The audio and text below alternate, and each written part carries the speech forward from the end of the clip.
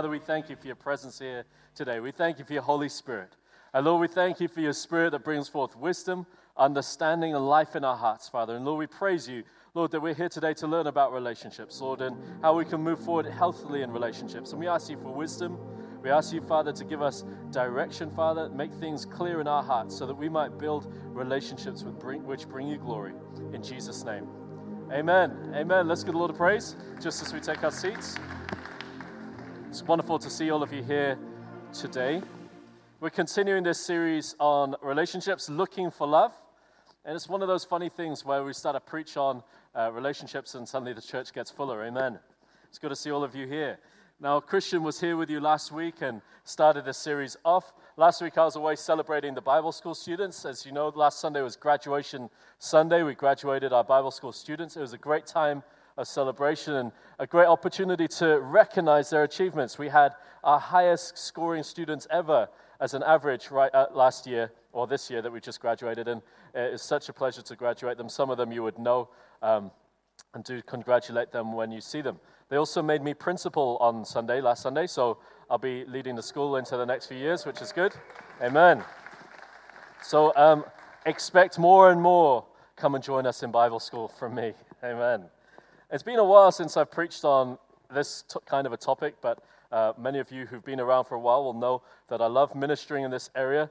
The main reason is because most of the pastoral issues that I deal with are around the area of relationship, and so we really want to enable people to take hold of some principles that they can apply to their situations and hopefully build strong, vibrant relationships, because we want to see the church released in this area. We want to see the church released in friendship relationships as well as romantic relationships which lead towards marriage. So that's the whole purpose of this series.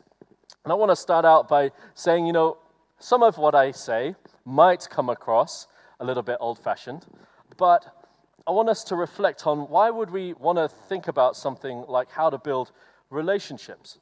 I think most people have been there and tried the serial relationship approach. This person, that person, the other person.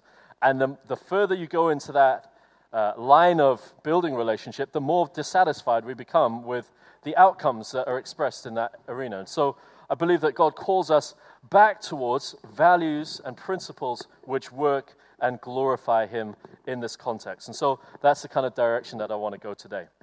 It's going to be quite practical, and the focus will be quite practical. So I want to start out with a scripture, spend some time looking at this scripture. It's a scripture that all of us know very well, and then jump off into some practical outworkings in the context of relationship. Now, I want you all to do me a favor today, okay? I've just been reflecting. I know that sometimes I stand on people's holy cows and do it in quite a blunt way. So will you do me a favor today? If I'm getting too hardcore, sit in silence. Okay? If I'm saying things that connect with you, give me an amen and a hallelujah and a smile. Because that way I know I'm with you, all right? So I don't want to destroy too many holy cows today, but we do need to address some of these things. Let's start with 1 Corinthians 13. All of us know it well. If I speak in the tongues of men and of angels, but have not love, I am a noisy gong or a clanging cymbal. And if I have prophetic powers and understand all mysteries and all knowledge, and if I have all faith so as to remove mountains, but have not love, I am nothing. If I give away all I have, and if I deliver up my body to be burned, but have not love, I gain nothing. Love is patient and kind. Love does not envy or boast. It is not arrogant or rude. It does not insist on its own way. It is not irritable or resentful. It does not rejoice at wrongdoing, but rejoices with the truth. Love bears all things, believes all things, hopes all things, endures all things. This is a passage that gets read at every single wedding that you'll go to. In fact, one of my non-Christian friends was joking around with me and said, "Oh, you having readings at the wedding?" 1 Corinthians 13. He knew the whole setup around marriage and this specific passage. But the reason I've chosen it to start today is the whole intentionality revealed in Paul's description of what love is. And he's saying that you can have everything. You can have the world. You can have all of the spiritual power. You can prophesy. You can do miracles. You can be a martyr. You can do everything that you think is of value. But if there isn't love right in the core of it, it means nothing. And he's talking about love from a Christian perspective. A love that is patient. A love that is kind. A love that does not envy or boast. That is not arrogant or rude. Basically, this is a love that is serving, a love that is active, a love that is for the benefit of somebody else. Most of us today use the word love in a very different context. You know, the way we say I love you means I'm going to get something by saying this. I love you. Okay, give me something. I love you. Bless me with something. I love you. Do something for me. Instead of understanding that this whole word love, as defined by God, who is love, is about giving and service towards others. And this is expressed in its perfection in Jesus Christ on the cross. And it's so important that we understand that Jesus, part of what he died for was for us to have healthy, life-giving, whole, God-glorifying relationships. Because he's freeing us from the sinful habits that we express towards one another in relationship. He's enabling us to learn to walk in forgiveness. He's enabling us to walk most powerfully in love. The call of God upon our lives as Christians is to be a loving people, to seek to serve others as a consequence of our having met with Christ. And when we look at Christ on the cross, when we see the immense love that's revealed for us as Jesus dies for us, that's to be our example. That's to be the framework in which we seek to build relationship.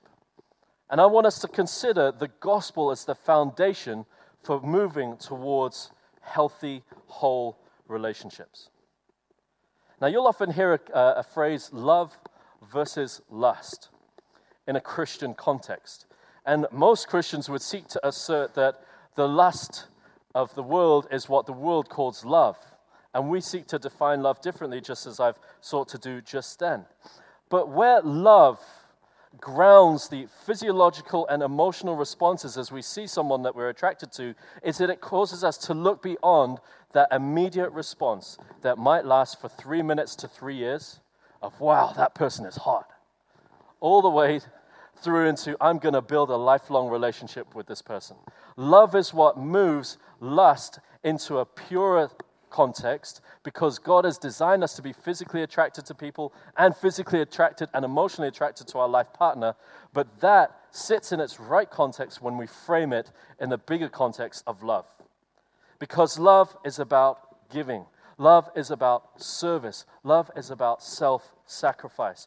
And that's the context in which we would seek to move forward in relationship. See, wisdom is taking a considered approach to the way that we build relationships founded in love. And so the title for today is the difference between courting and dating. And, you know, maybe for some of us it kind of sounds like a bit of a, what does that really, what's the difference? You know, what's it mean? Now, I know many daters. Those are people that you just know, they know how to get to the first date, and the second date, and the 10th date, and maybe the 50th date. But maybe converting out of dating into building a lifelong relationship is the big challenge. And so I want to frame or position courting as a framework. I don't particularly like the word personally, but it's a word which describes an attitude or an approach towards relationship. It's where we are intentional about the direction we're going in with our relationships. So because it's an approach, and I'm going to unpack that approach for us today, I want us to be clear that I'm not saying that this is the only way to build relationship. I'm not saying that this is the only way that you're going to have a successful marriage. I am saying that it is a good set of principles to seek to live by. You can't claim holiness just by adopting a framework. And neither should it become legalistic and cause you to feel guilty if you don't achieve it. But it's to approach relationships in a way which does give them the best possibility to move forward to a healthy conclusion or a healthy continuation. And first, let me say this for you Christians. It's really, really, really important that we get this. And you're all being way too quiet, so soon is a moment for you to practice that. Hallelujah, hallelujah, amen. But it's way too easy for Christians to get so super spiritual that they say, the next person I date has to be the one. I'm not going to make any more mistakes. I'm not going to date the wrong person. I'm going to get it perfectly correct this time. What we want to do is provide a forum or a framework within which we can make mistakes, okay? Within which we can learn from our previous bad decisions and move healthily towards stronger relationships. And it's so important that we understand that we start there, that we are humans and we're going to make mistakes. Because there's a big, big problem in the church that I know many of you know about, and maybe we need to address this here briefly. And this problem in the church is that everybody's watching. Did you hear so-and-so is dating so-and-so? Look at them. And then maybe we might see them out for dinner or for lunch. They're dating. They're doing something that's dishonoring to God. Or we might then, go to our friend. You know that person you like? Sorry. They're off the cards. That whole thing's done. You've got to move on. It's a big problem because the whole church seems to think that they have a right to look in on people's relationships. And just let me humbly tell you, if someone is in relationship with somebody else, it's none of your business. None of your business. Amen? Amen. I like that one. Now, if you're a friend of somebody else, and it's really wise if you're seeking to build a relationship to have some friends that you bring in and allow into that relationship so that you can walk it out with them. But if it's somebody else that doesn't know you, just say, "Oh, I saw you with so-and-so." None of your business. "Oh, did you see so-and-so and so-and-so?" You're gossiping. It's none of your business. It's so important. Why? Because you know what the consequence of gossip is in the church? The sad consequence is that good-meaning Christians or well-meaning Christians, they want to explore the possibility of relationship with someone, but they don't want that person to be all over the news if it doesn't work out. And so what happens is they pull aside to secretive relationships, which are outside of the church context, don't have healthy input, and therefore end up in a place where they can't deal with their issues when they come up, they don't have support if they choose to break up, and they have all kinds of reasons that are unhealthy reasons to stay together because they don't have a community around them to help them out. You have a responsibility, church, to honor people that are in relationship. You have a responsibility to think, you know what, none of my business. None of my business. Let me pray for them. Let me encourage them. Let me help them grow from a distance. So today, I want to explore 3, hopefully simple words, which can unpack how we move from dating into courting. The 3 words are prepared, directional, intentional. Another title we could have used for today is this: giving your partner the gift of yourself, or learning how to give into a relationship so that it can move in the right direction. Now, everything that I've chosen to talk about today, largely I'm going to talk from my own testimony and story with Rebecca. The reason for that is, in the past I have talked using other people's stories, and instead of being able to sit and listen and receive from the message, they sit worrying, is everyone going to know that this is me that Gabriel's talking about? So that's the reason, not because I want to talk about myself, okay? I just want to protect the people that I spend a lot of time ministering to and helping as they walk forward with God. So please don't sit tense. You need to practice some more of that amen, hallelujah. That laughing earlier on was brilliant. So let's look for more of that. Amen.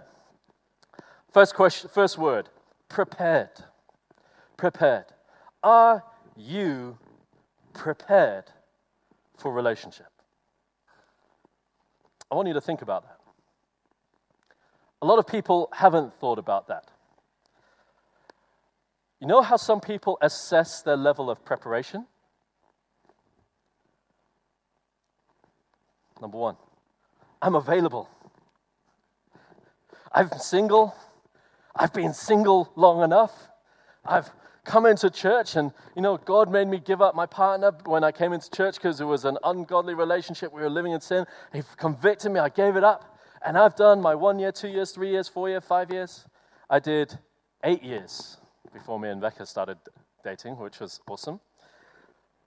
Not saying that so some of you freak out. Oh, 8 years. Oh, no. But we position it, I'm available. I'm single, God, and I've been single long enough. You better send me the somebody that I'm going to be with. It's not preparation. It's availability, but it's not preparation.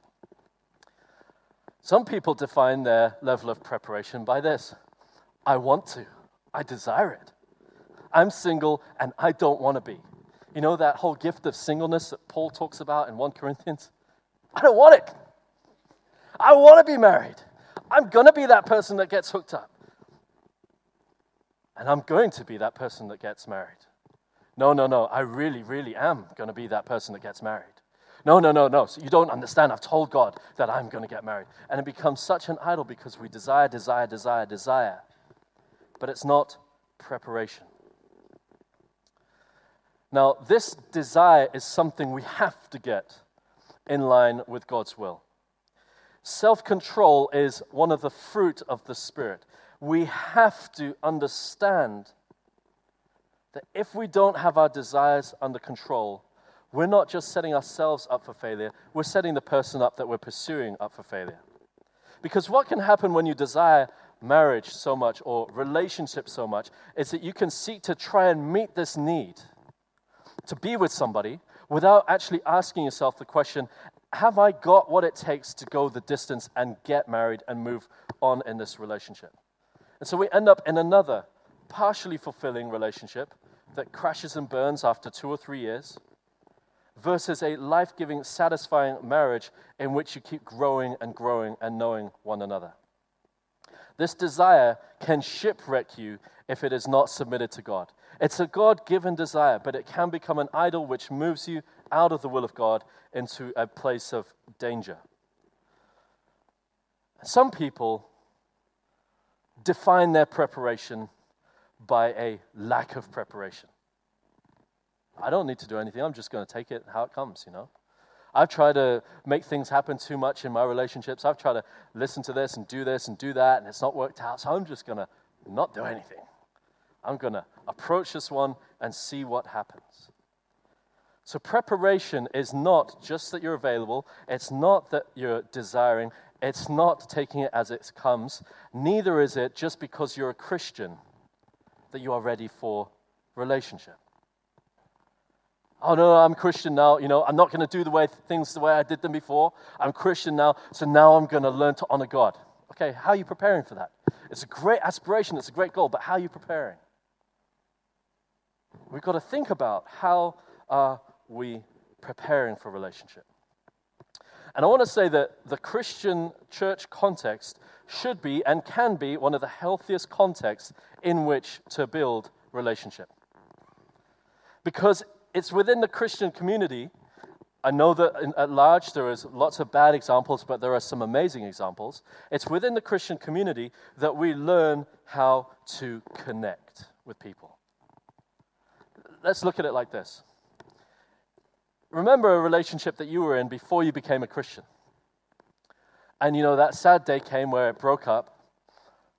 Some of you might have got married before you're Christians. I'm not necessarily talking to you, but if you had relationships before you became a Christian and you're single or in a different relationship now, in that relationship and it doesn't go well, the relationship breaks up, and you go and sit down and have a conversation with your friends. And your friends go, oh, hallelujah. Well, they might not say hallelujah. I'm too Christianized. Oh, great. That person was never good for you. I was telling you the whole time. I'd never, ever, ever liked them.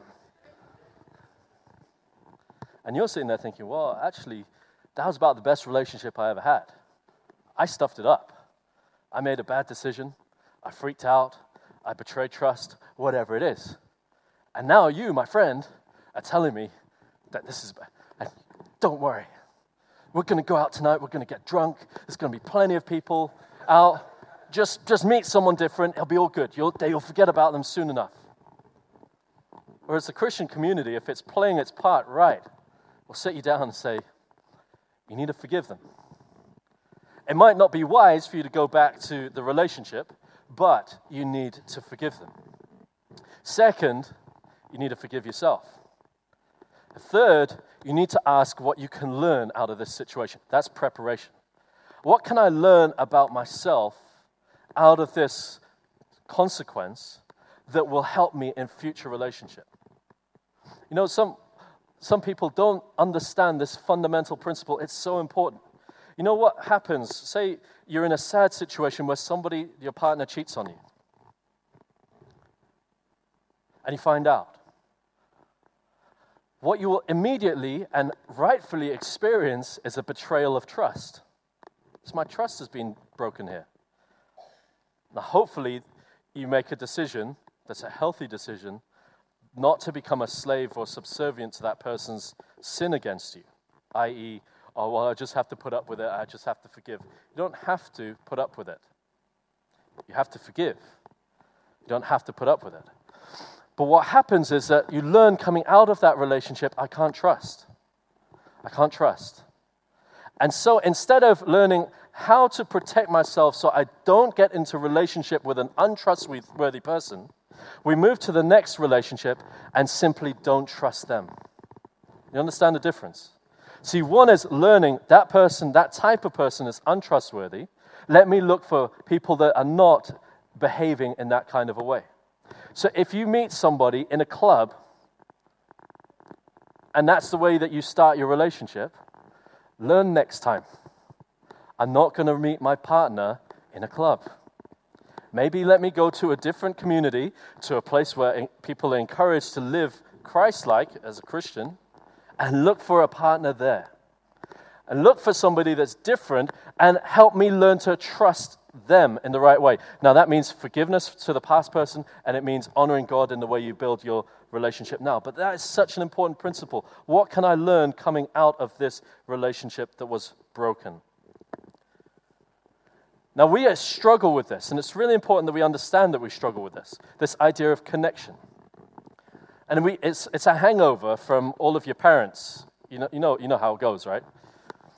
You're like sitting at home like, but I really love this person. They're amazing. They make me feel great. And you bring them home to meet the parents the first time, and your mom or your dad just pulls you aside and says, get them out of my house. No. I don't want to see that person ever again. And we learn to, okay, I'm just not going to tell them about my relationship and just hide it away. And we start to move into protecting relationships instead of doing relationship in a context of community, which helps us be positioned for safety. Especially women, one of the great things in the church is when you can have vibrant brother-sister friendships. Because when you then start to date somebody or court somebody that's a guy, you first know what a man of God looks like because you've got a good Christian brother. And second, when the guy starts to mess up and treat you bad, you can go back to your brother and say, listen, you need to come and sort this guy out. It's a great position to be in because the alternative is to continue to put yourself and subject yourself to this person's out of orderness in the way that they do relationship. It's a very healthy place if you're willing to do it. And for me, this is essential. We have to understand the community is essential. Now, I understand that a lot of Christian message out there is, you know what you have to do? You just have to pursue God. You pursue God, woman of God. You pursue God, man of God. And bang! Just they're going to suddenly appear in front of you. And you're going to know that heavens are going to open. God is going to speak. This is the one for you. And in him I am well pleased. This is the one for you, and I have designed her for you. And we expect that to happen. What planet did we get that from? If you know that she or he is the one before you've even said hello, you're in love with your imagination of that person. You're in love with what you have projected onto them and made them to be in your mind. We'll come to when we can know somebody is the one in just a few moments.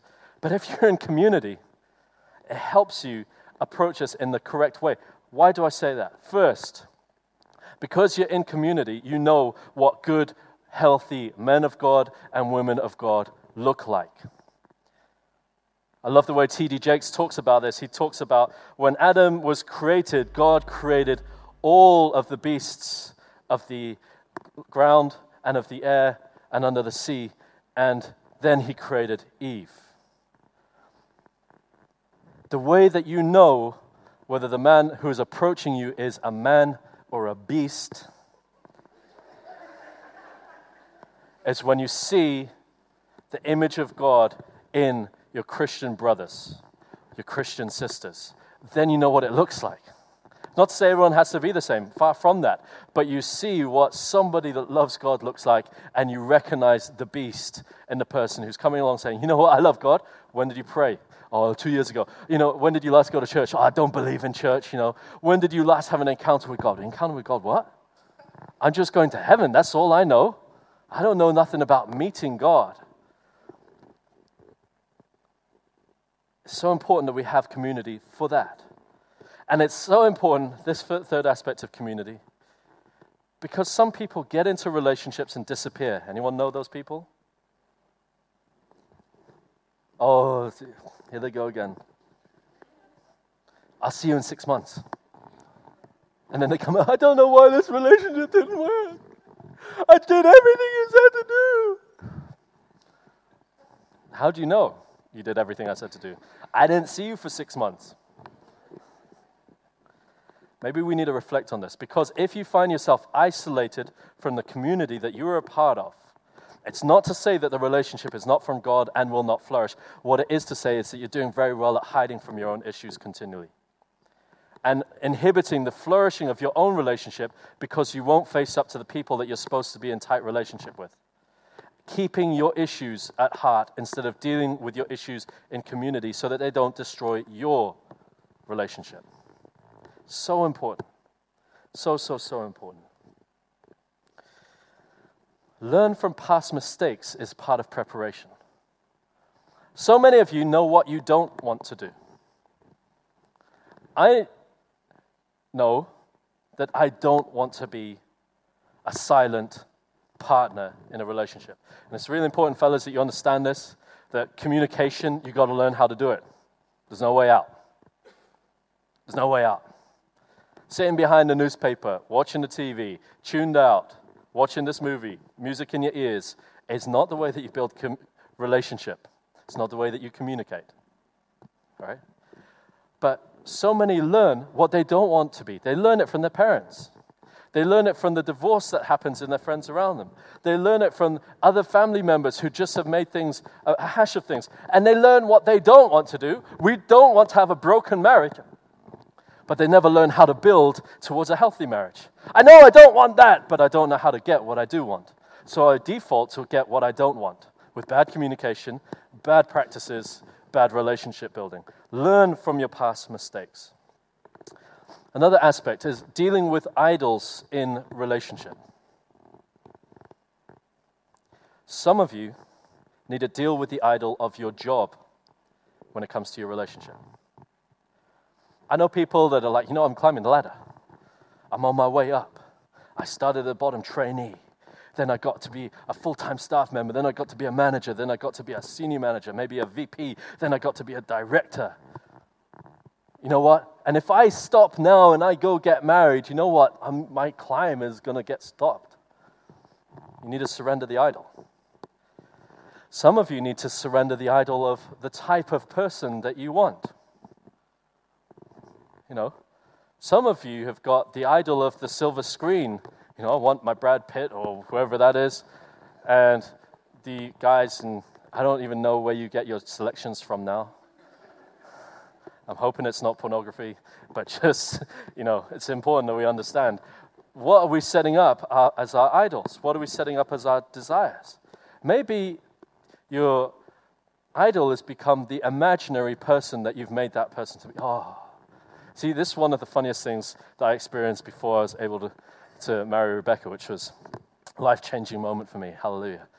But one of the difficult things is with what I do, people think, man of God, that's a man of God. That's an example of a man of God. I want a man of God. You know, so many people came up to me and saying, has the Lord spoken to you about us yet?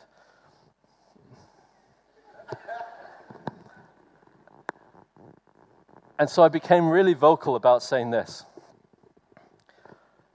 You could not deal with me in a home situation when I'm being Gabriel. Most of my 12 can't deal with me when I'm being their leader, let alone being in my home trying to deal with me as a strong personality that knows what he wants. Most people can't handle that, right? Because it's not always godly in the way that we would suggest is godly.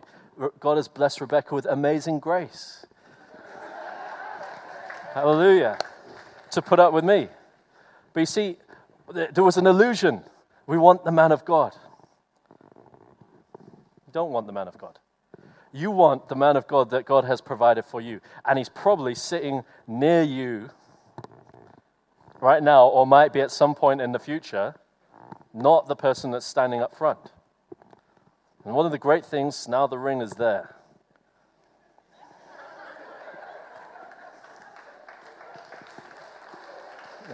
All right, so you like that one, amen. So you need to deal with your idols. To me, let me be honest with you as well, though. I had to deal with an idol. And this personal, I'm just going to share it with you because I trust you guys and girls. And so don't share it with anyone, even though it's all over the internet. Is when I was, the reason I talk so strongly about that idol of the man of God is because that's what I wanted. I wanted the woman of God. I had this whole setup of they must already be in ministry. They must already be leading. If they haven't already dealt with all of their issues, then I'm not interested. They must be committed to church. They must be serious about God, all ready made. And I'm just going to come along. And one day the Holy Spirit spoke to me. He's like, you know what? That list sounds like Gabriel. It sounds like the female version of you. And you're not that perfect anyway. So I was like, oh, okay. And so I surrendered the idol. And then literally 2 months later, me and Rebecca were on our first date. Now, the amazing thing about her is she's grown to be a fantastic leader, planted her cell, growing in God, serving here in the church. All of that is so amazing. I'm supporting her in that all the time. But if I hadn't surrendered the idol, I wouldn't have had the pleasure and privilege of walking with her through that time.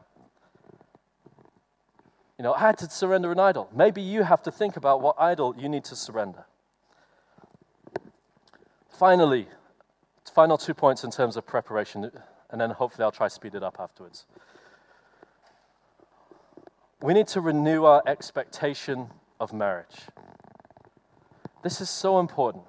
We see so much brokenness out there in the world. So many divorcees, so many parents that have, so many kids that have brothers from different fathers and different mothers in one household, and the guy who's in the house right there and then isn't even the father of any of the kids.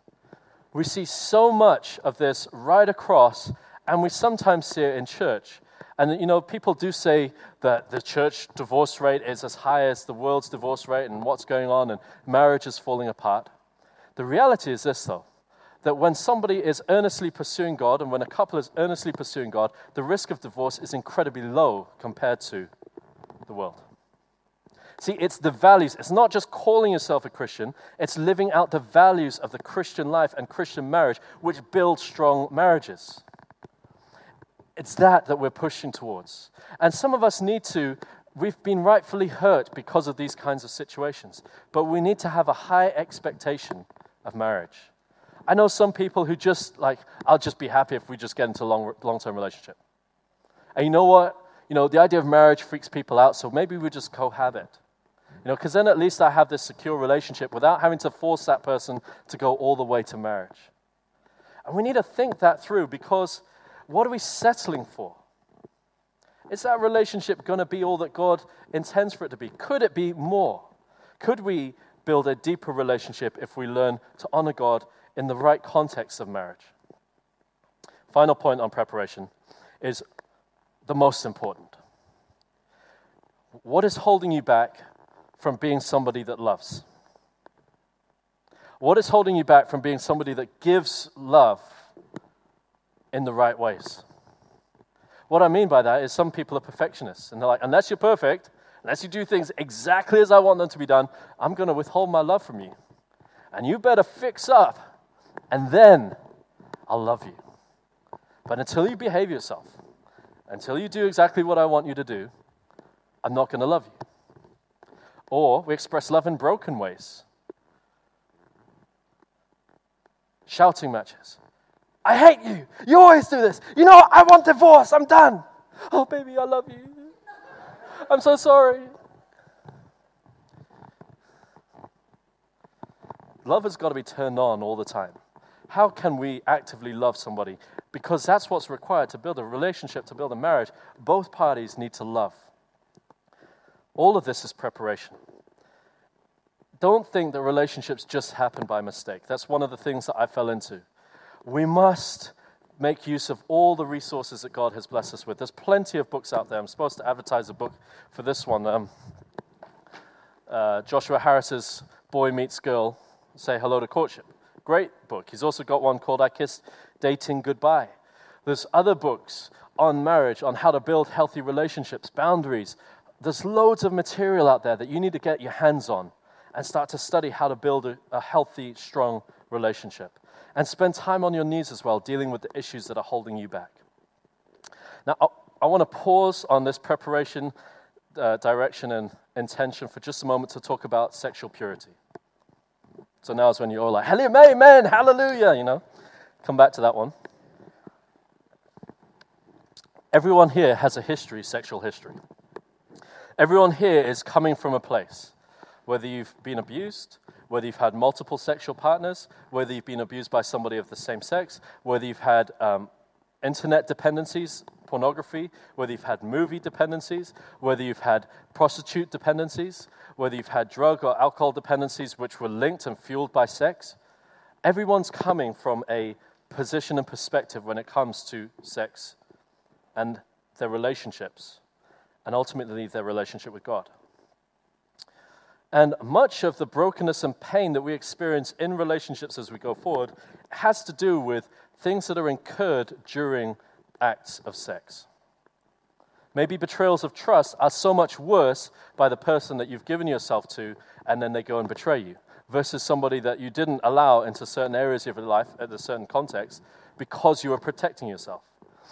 Now, a lot of people view this whole thing of sex as old time, New Testament, 2,000 years ago, we've moved on. You need to get it right, Christians. You need to catch up with the times. And anyway, it doesn't even say don't have sex before marriage in the Bible. I've heard that argument so many times. I want to read for you 1 Thessalonians 4, verse 3. For this is the will of God, your sanctification, that you should abstain from sexual immorality, that each of you should know how to possess his own vessel in sanctification and honor, not in passion of lust like the Gentiles who do not know God, that no one should take advantage of or defraud his brother in this matter, because the Lord is the avenger of all such, as we also forewarned you and testified. For God did not call us to uncleanness, but in holiness. Therefore, he who rejects this does not reject man, but God, who has also given us his Holy Spirit. Then 1 Corinthians 6 says, flee sexual immorality. Every sin that a man does is outside the body, or a woman does is outside the body, but he who commits sexual immorality sins against their own body. Or do you not know that your body is the temple of the Holy Spirit who is in you, whom you have from God, and you are not your own? For you were bought at a price. Therefore glorify God in your body and in your spirit, which are God's. There's a whole message on this in February 2013 called Sexual Purity and Your Anointing. I preached it at that time, so go into it in a lot more depth in that one and talk about pornography addictions and all of that kind of stuff. But what we have to understand is that wherever you've come from, God calls you to a different kind of a future in regards to how you use your body in a sexual context. He calls you to honor God with your body before marriage, and then to honor God with your body in marriage. It's so important that we understand that God is watching. God knows. God sees. And God has a desire for you to walk in holiness. Why? Because brokenness comes in the body through sex outside of marriage. You might not be able to define specifically if it's a physical disease, if it's an STD, if it's unwanted pregnancies. It might even be mental health issues that consequence out of that, or it might be spiritual issues, uniting with unbelievers and all such kind of things. But there is a brokenness which comes into the body as a consequence of immoral sexual behavior. And that is sex in any context, with yourself, with another person, that is not inside marriage. It's really important that we understand that. And we need a renovation, a renewal of our understanding, because out of that's how we build healthy, whole relationships. Now, for me and Rebecca, that was one of the great victories that we had. It wasn't until we got married that we stepped into that level of relationship with one another. And fellas, I want to tell you, ask the question, why? Because the trust that you have in your marriage, if you honor your wife before, you cannot pay for. You cannot pay for it. You know what? Some guys hate jealousy. Best way to breed jealousy? Be unfaithful. Right? If you don't want your woman coming up, what were you doing? Where were you tonight? What was going on? Stop being unfaithful. Be faithful. And you'll see the difference in quality of relationship. I know some of you guys need that motivator. And it's really important that we also remember that Luther says that God gave man sex to drive him to marriage. You know, ladies, you need to remember that. If you give him what he's asking for too early, you will settle for second best, because it's motivating him to that lifelong relationship. It's just the way that man was made. So don't give him what he wants early if you want to move forward to a lifelong relationship. Have a think about that one. Amen. Listen to more on that stuff, February 2013. So let's come back. We've looked at preparation. Now let's look at direction. Now, it's really important that we understand some dynamics that go on in relationships, and this always happens, okay? It's in man's heart to conquer. It's in man's heart to explore. It's in man's heart to pursue. And it's in woman's heart to be pursued. It's in woman's heart to be a chosen one. And you know how guys approach this? Guys approach this, I'm going to find out everything there is to know about you. Mr. Romantic comes on. What's your favorite color? What's your favorite food? And then you're sitting down at dinner, gazing into each other's eyes. Tell me your secrets. I want to know all of them. And at the end of that time, the guy's like, yes, she trusts me. She opened up to me. Great. See you later. And the lady's like, I opened up. I told him my secrets. Why is he not calling? Why is he not texting? What's going on? Ladies have a deep desire to be pursued. But sometimes the 99% wall that works fails with the 1% of guys that come along with some charm. Come along with a cheeky smile. Somebody that hasn't dealt with their desire just to be in relationship versus actually building towards marriage. And they give the gifts that person has done nothing to deserve. So guys, you are responsible for setting boundaries on your conquering nature. To honor your woman, whoever she will be, in the way that you deal with the person in front of you right now. Okay? She might go on to become your wife. She might go on to just be somebody that you have great relationship with, but you decide you're not going in that direction, okay? But the way that you honor both your wife and them is to put limits on your desire to conquer. And ladies, you need to recognize that a guy has to earn. He has to earn. Don't give anything away for free. Seriously, don't give anything away for free. Because guys who are running around like males, just trying to conquer, they need the door shut, right? We need some real men out there to show what God intends in terms of love. So when we're talking about direction, we're talking about a man primarily leading a relationship that is mutually agreed to towards marriage. Now, I know we live in a day and age where a lot of people say, well, women can propose. Great. I understand that. We're in a different time today.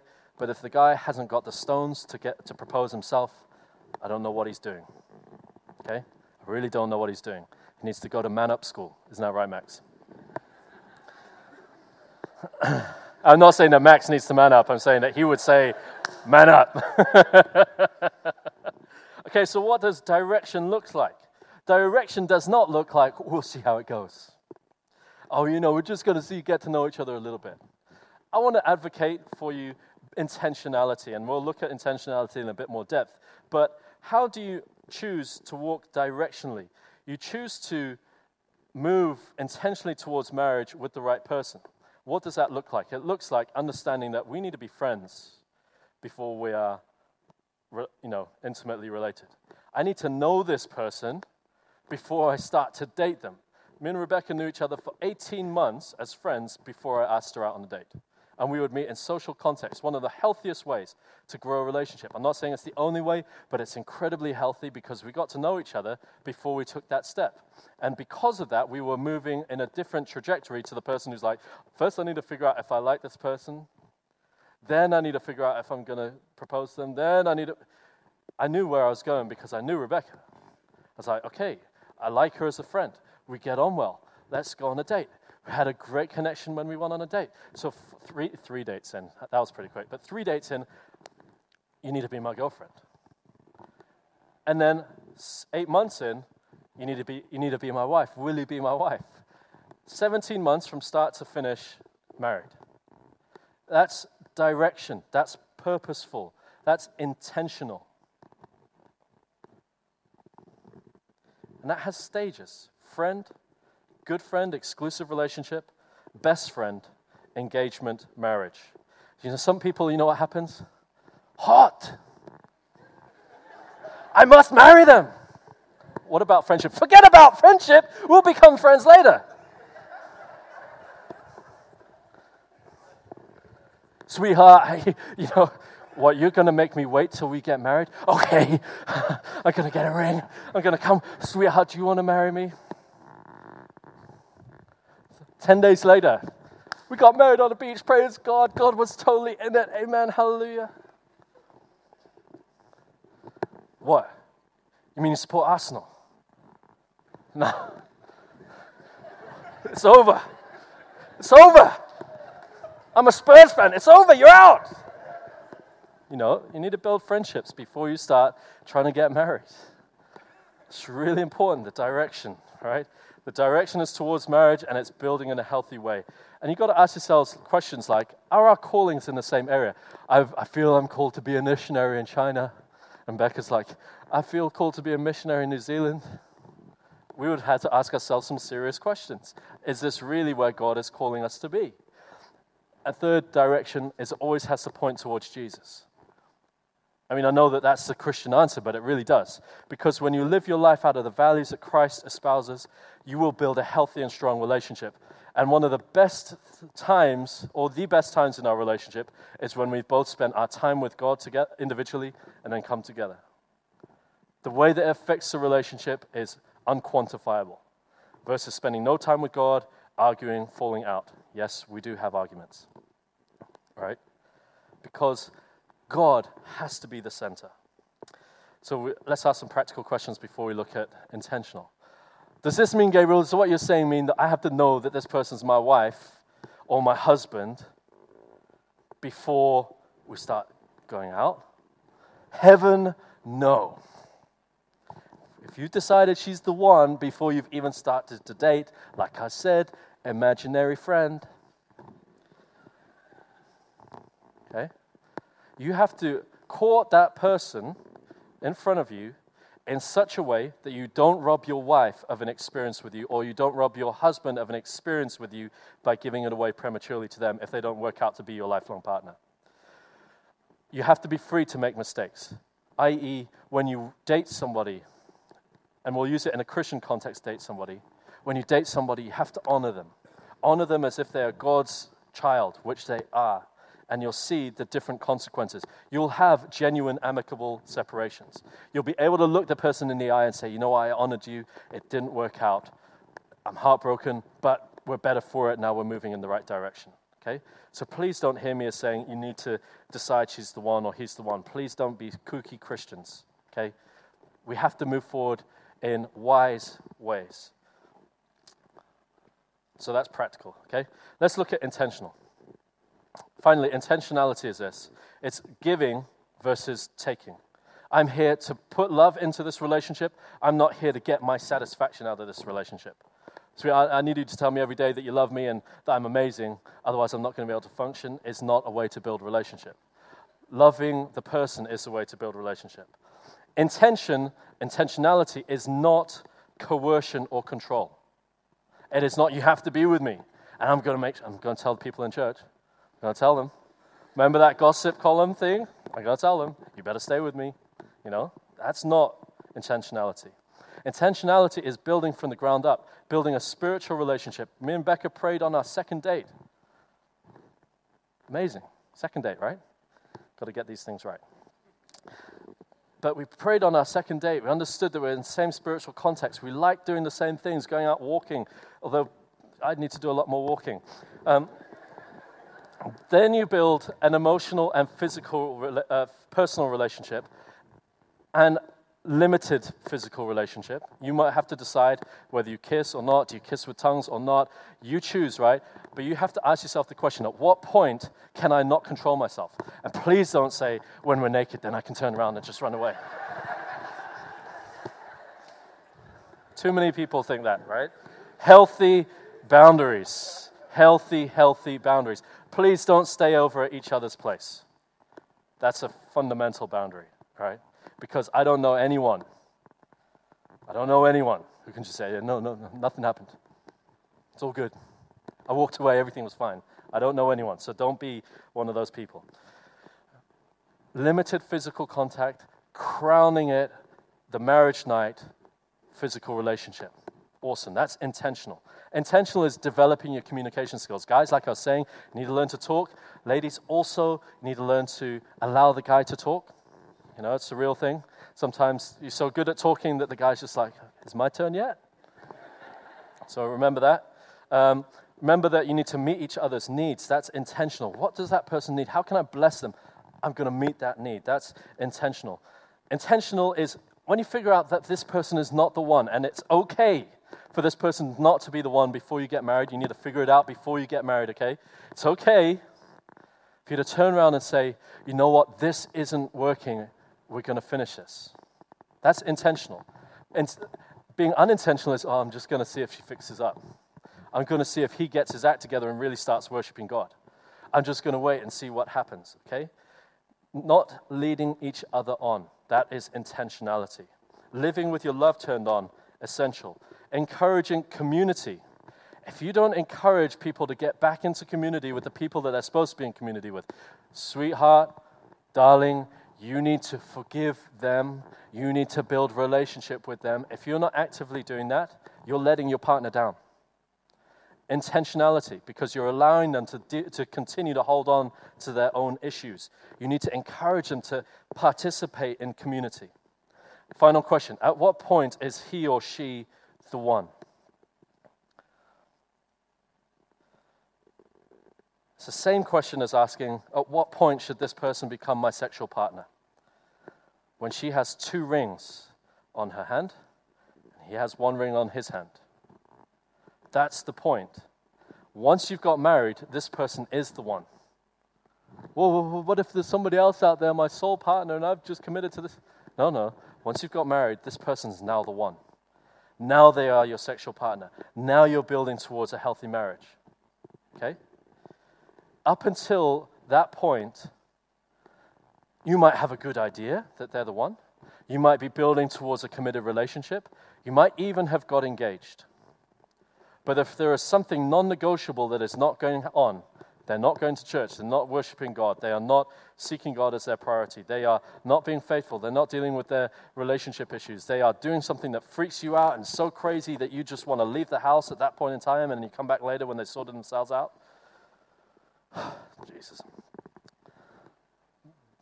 you need to decide, is this person really the one, or am I trying to make them the one? But then once you've got married, they are the one, and that's it. If you've built well, okay?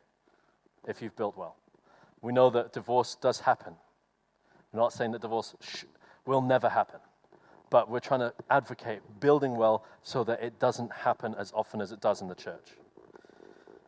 Finally, last question that we need to think about. Is the person that you are with, is your type? Oh, I always had this thing for blondes, but now I'm dating a brunette. Then surrender the thing for blondes. Brunette is your type. Right? I always wanted this, but now, I've settled for this one, and, that person looks real good.